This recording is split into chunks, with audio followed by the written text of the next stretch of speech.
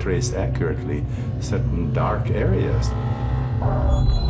This is coming from someplace else, and Giger is, just the guy that this other world is kind of introducing themselves to us. Fühlt sich im Unheimlichen zu Hause. Das, was wir alle fliehen, ist sein Zuhause.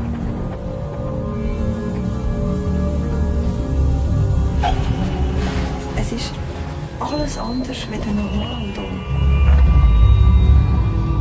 This is why I call Hans Fröhlich a visionary.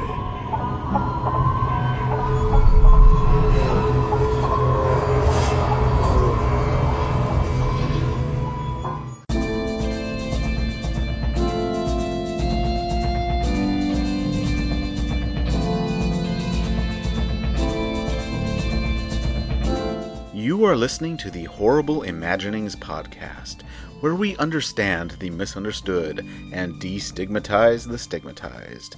Your hosts today are Miguel Rodriguez and Angela Englert.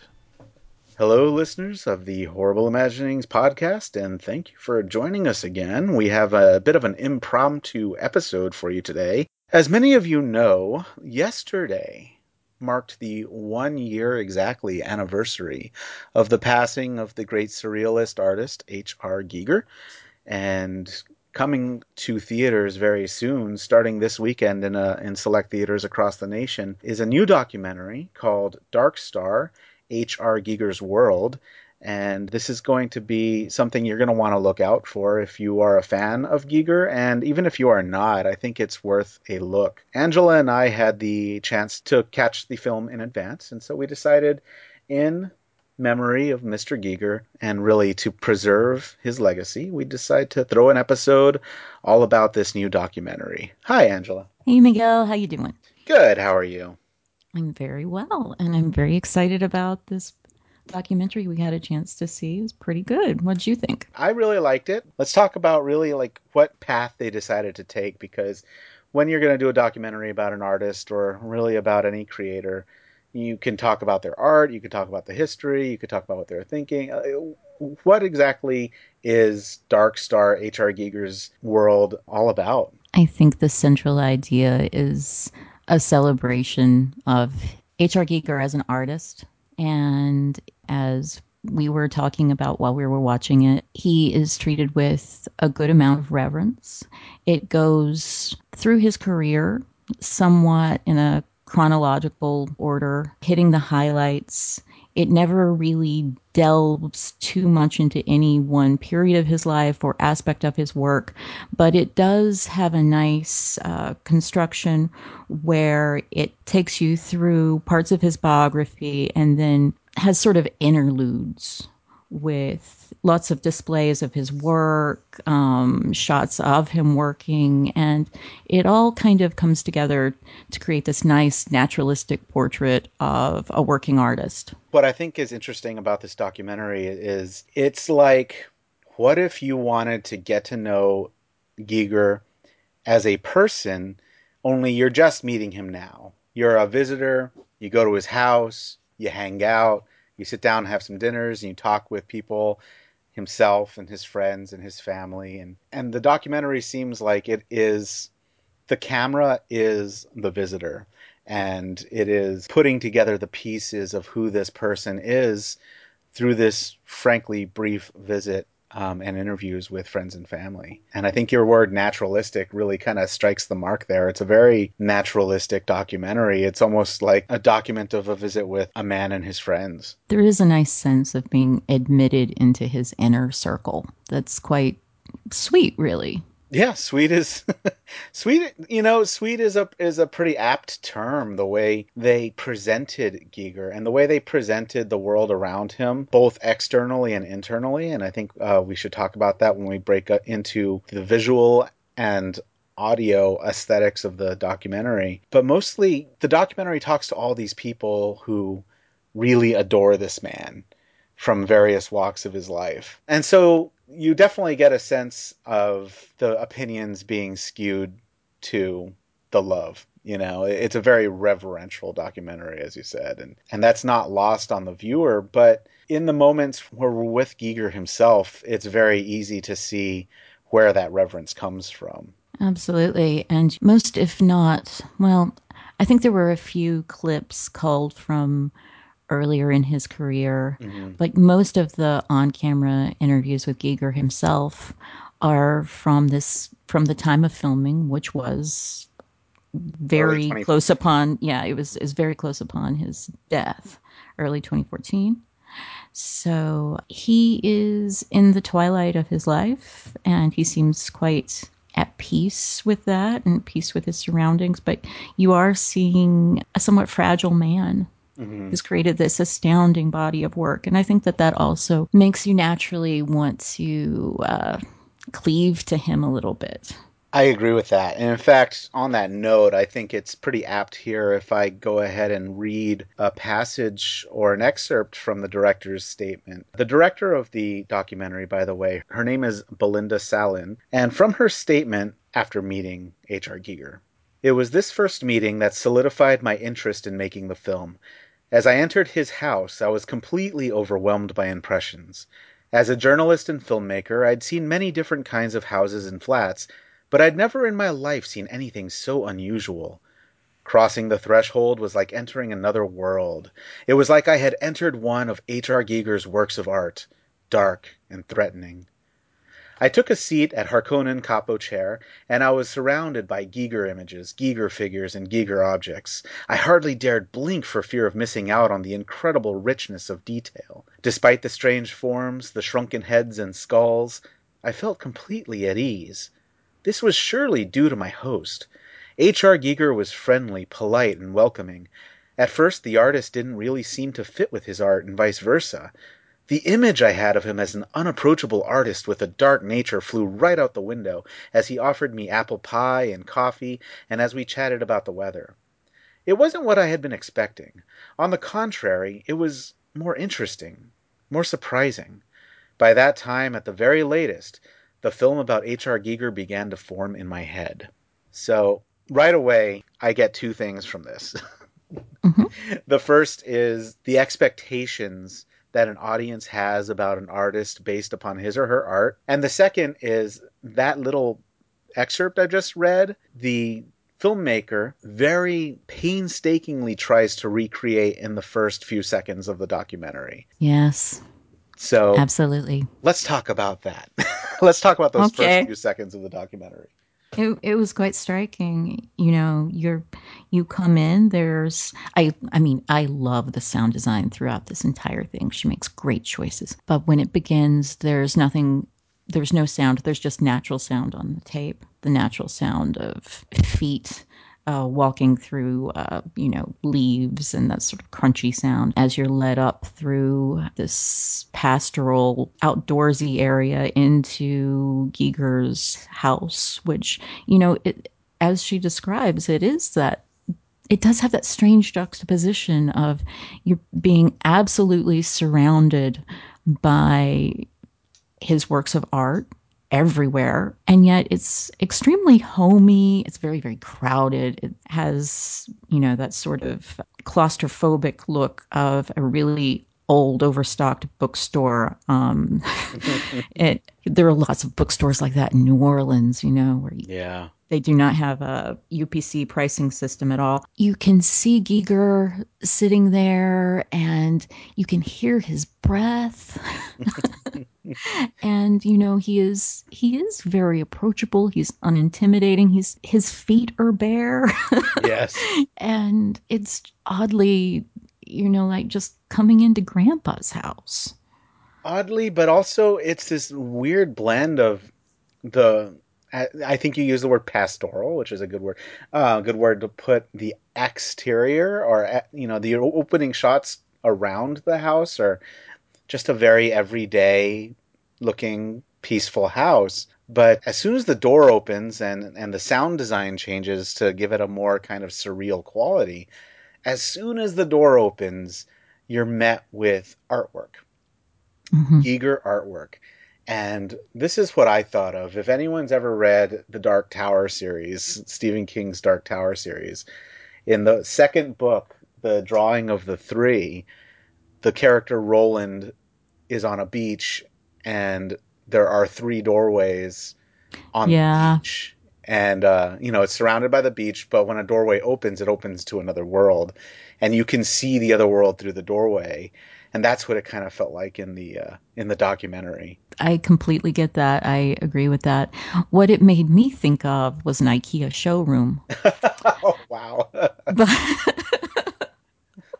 and I'm ashamed that I didn't make the connection that you made, perhaps. But it does. I mean, it's a very European living space. It's quite small compared to what we are used to. Plus, there's an embarrassment of riches in terms of his portfolio is everywhere. Plus, books are piled everywhere, and it is very human and messy and organic and worn surfaces and chipped china and all of that. Everyday texture of living juxtaposed with biomechanoid masterpieces. The opening shots sort of foreshadow the tone throughout the entire thing because, this juxtaposition is going to keep vacillating throughout the whole thing.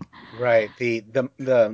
One could almost say mundane juxtaposed over his very otherworldly creations. I'm just thinking now of all the wonderfully human moments throughout the documentary. It doesn't ever really go into a great deal of depth into even his ordinary life, but I think the glimpses that you get are vivid ones that will stay with you.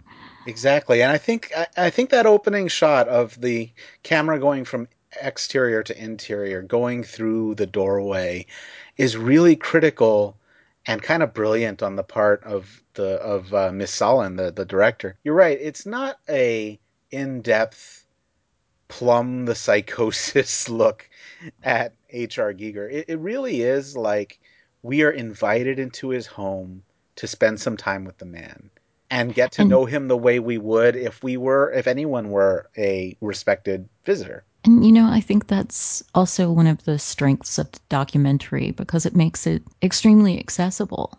And so you don't need to come into this with a lot of preconceptions or even a lot of interest, like you said, in Giger's work. It's fully engaging just as a piece of work on its own. Right, exactly. And I would hope, actually, that curious people who are interested in the art world or anyone who may have some preconceived notions about Giger based on what they immediately feel from his artwork are the ones I hope go to see this even more than his fans. His fans are it's a bit preaching to the choir, and they're almost going to guaranteed love this documentary. And I don't, we want people to go see the documentary. We're not going to, talk about it too in depth, but one thing that does come about is the other thesis from that little director's statement, which is people have these preconceived notions about who this man is, and you may find yourself surprised. I expect that surprise is an emotion that this will provoke in a lot of people. I remember the first time I saw Giger's work, and I was immediately struck by what seemed to be a great hostility to the female form in biology, and that doesn't speak to who he was or what he was doing. That was just sort of a gut reaction. And his work is meant to provoke in this way. So I think it might be good if this is playing at your local cinema or museum, art museum, to go see it. Take your friends, take your mom. Teachers, take your art classes. Yeah, absolutely. Well, Because and also, it doesn't go into great depth with his methods or anything, but you do get to see him working, and that's amazing in and of itself. yeah, you get to see him working on paintings as well as on sets. Scenes from sets on Alien are just so cool to watch. It's true. And you don't, or I didn't, I never thought of the hands on work of having him playing with the xenomorphs' teeth and things like that. And doesn't he look so like at home and joyful while he's doing that? And yeah, and so focused, and It's a beautiful thing. It's wonderful to watch, someone who's so good at what they do what they're good at. That's true. There's a power in that. There's a power in seeing someone in their element that I think will translate across the screen. You mentioned your first discovery of Giger as an artist. Do you remember what that was? I believe it was an art book that I had come across when I was in high school, probably when I was a freshman in high school. And, at that point, I had seen Alien, but I had no consciousness of him as an artist or Right. an idea that was his design, although, those connections established themselves pretty quick after that. I remember being fascinated by it, much like we were talking about in our Clive Barker podcast. There's a lot of repulsion in the glamour, and that's part of why it works, and that's part of why it's good for us. And It's very Clive apparently, Barker, or we would probably be more accurate to say Clive Barker is very H.R. Giger yeah, in that probably. aspect of this really successful blending of repulsion and attraction. And I did not realize before watching this that he had begun doing his work as a way of, as a therapy for himself. Yeah. I didn't know that. And that puts a nice extra context on it. I did like that, like I said, the documentary really stands on its own. It's very watchable. It's great. But for all of the human aspects and the context of visiting with him and his inner circle, and you do get to see a lot of his work. And I never felt that either of those aspects were overpowering the other. There's a Yeah, the good balance. balance. Hmm. It's true. And this documentary does some things that I think a lot of documentaries tend to do too much. But for some reason in this documentary, it feels just right. And that is, it lets the camera linger. It Mm-hmm. lets the camera contemplate when it's on Giger's artwork Mm-hmm. or when it's on or focusing on Giger in this almost meditative state in one of the rooms he's created. It will just let the scene play out for a little while with no dialogue, no words, and just let you absorb. And I really appreciated that. Even when it's something quiet like that, I never felt an impulse to check my phone. Exactly. No, because you're riveted by the artwork.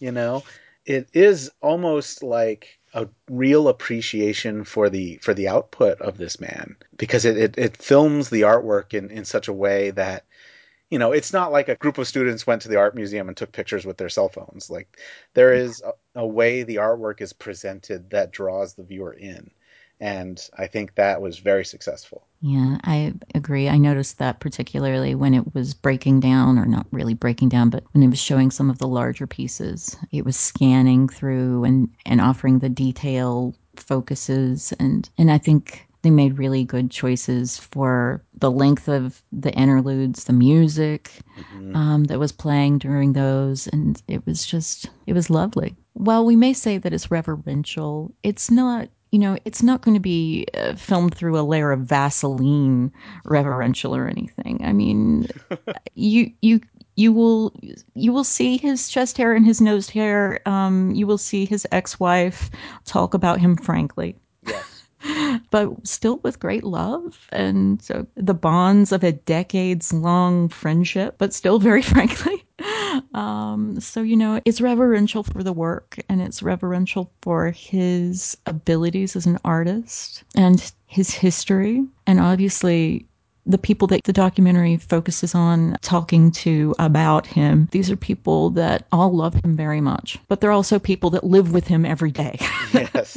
So, I mean, you get a really authentic texture of his life. And to be quite honest, I wasn't personally too surprised at how warm he turned out to be to the people around him. But my impression of Giger, being a Giger fan myself, is that he's always had kind of at least projected a colder image. He's not seen smiling very often in his photographs, for example. But you do get to see him smile in this documentary quite a bit.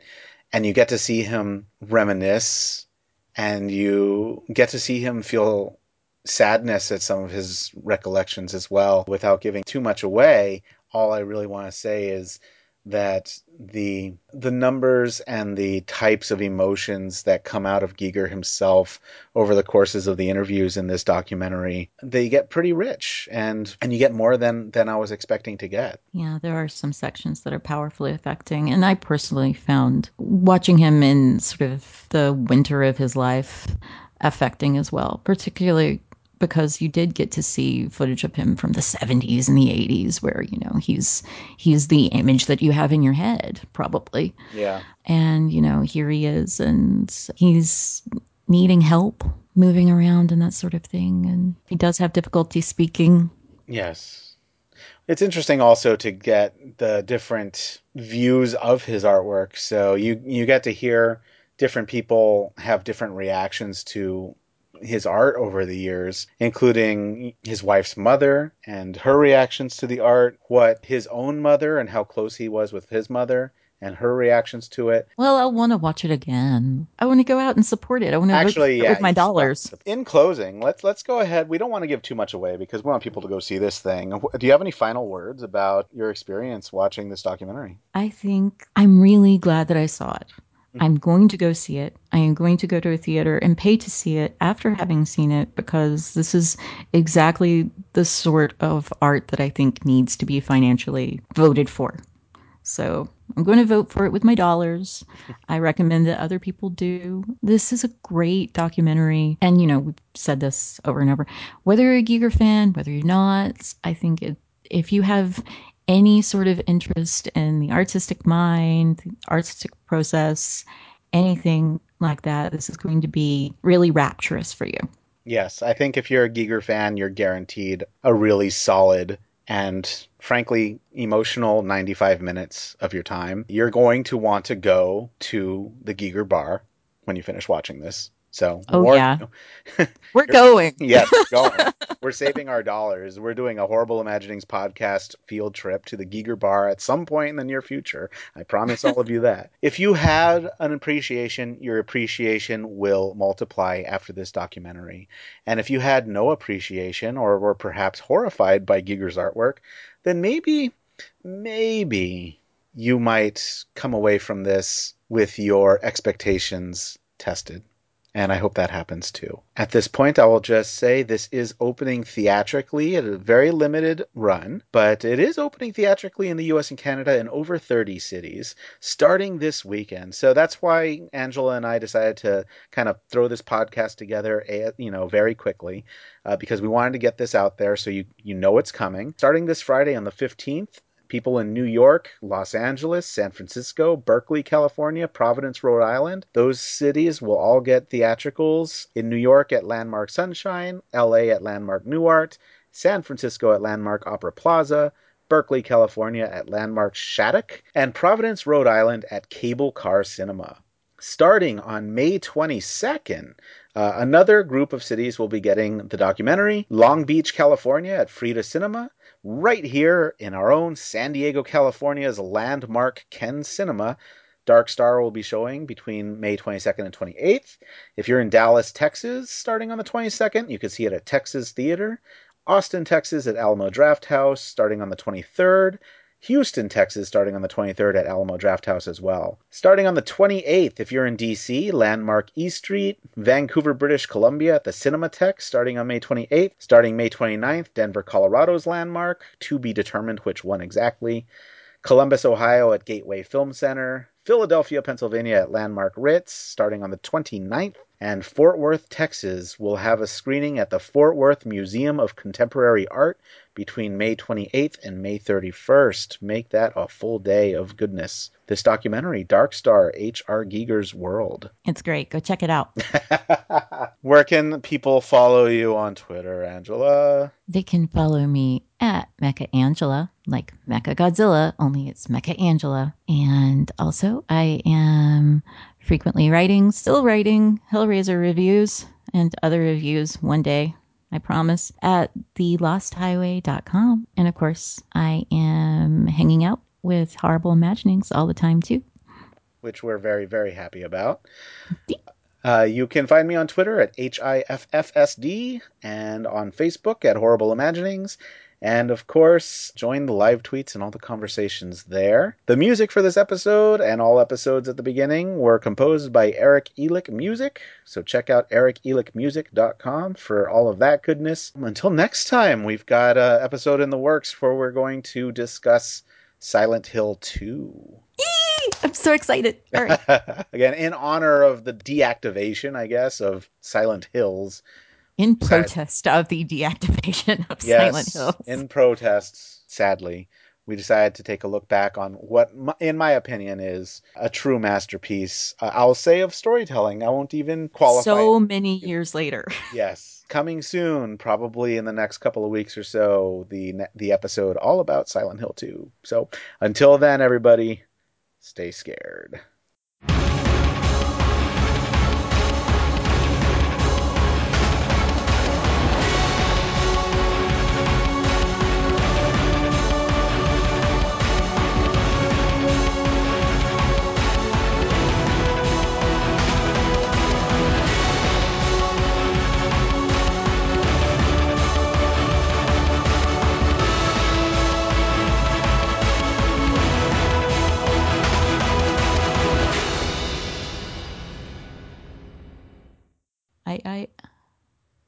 Yeah?